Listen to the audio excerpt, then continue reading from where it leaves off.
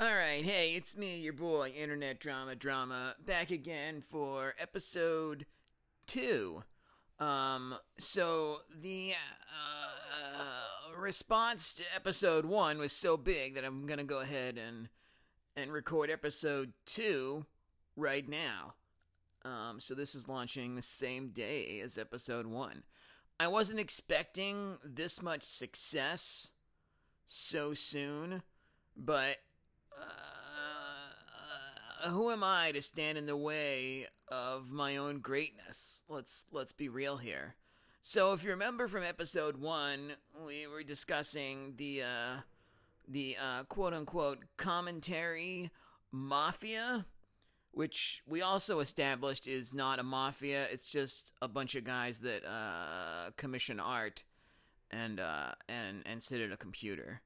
So again, not a mafia, just guys, just computers, just digital artists.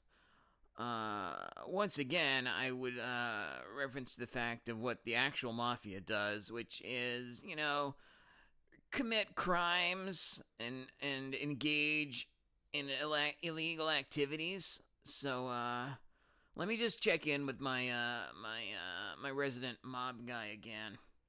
Hey, Tony. Hey, do you ever sit and record videos talking about people making videos? I can't say that I have. No. Never did that. I once cut off a man's head, though, in Yonkers. So there you go. Tony says that it's never happened. It's never a thing that he's done. And I know Tony personally from the Mafia.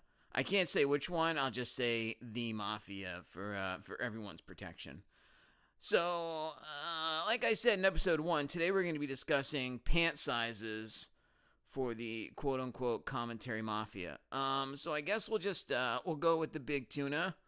The big tuna, Tippy. I would say he has the largest pant size out of the bunch. I would comment on John Swan's pant size, but he's, taking a break. And by taking a break, he means he's going to tweet anyway and, still be active.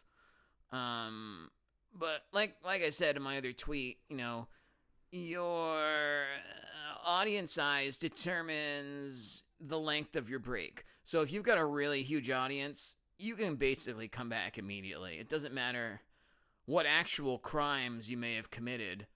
And that would be a case of actually being in the mafia. So there you go. Lying about an autistic kid hijacking your social media, not so much, not a crime, just pathetic. Tippy definitely has the biggest pants. John Swan, we can't comment because he's not in the running. Bo Blacks and Augie probably have a similar pant size. I'm gonna guess around a 34. I have a size 2 waist, so I win. So yeah, I mean, I guess that about sums it up. Nicholas the